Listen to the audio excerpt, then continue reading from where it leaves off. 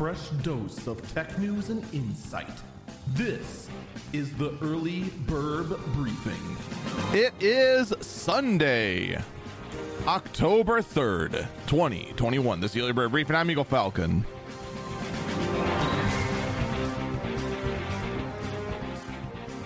I do not understand what is wrong with people.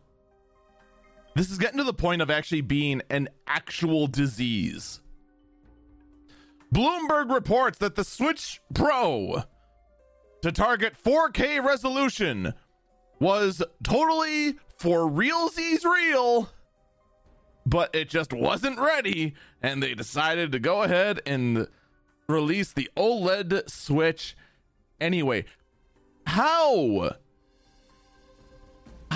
freaking desperate are you to make this thing real? Nintendo very quickly afterwards saying, no, this report is incorrect. We are not working on a 4K Switch. Why would 4K ever work on why would Nintendo ever work on a 4K Switch? They are selling these gangbusters by staying on 720p. It's just never made sense. And the thing that actually ticks me off the most about the Nintendo Switch is I let myself be talked into saying maybe it could be real. Maybe they are using DLSS to go from 720p to 4K. Here's the problem though. No one has ever done 720p rendering to 4K resolution on DLSS. I don't think it's actually possible the way DLSS has been described to me. It's just the fact that people want this to exist. By the way, our culprit today is Bloomberg, if I haven't mentioned it before. It's just the fixation the tech media has on this Switch Pro is unhealthy. There's not going to be one this year. There's not going to be one next year. I'm sorry. It's just not going to happen. Because Nintendo very, very, very much adopts the strategy of, if it ain't broke, don't fix it.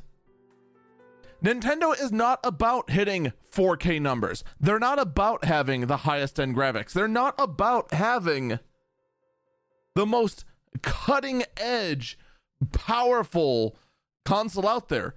They know what's important in the video game industry. Sony also knows what's important in the video game industry.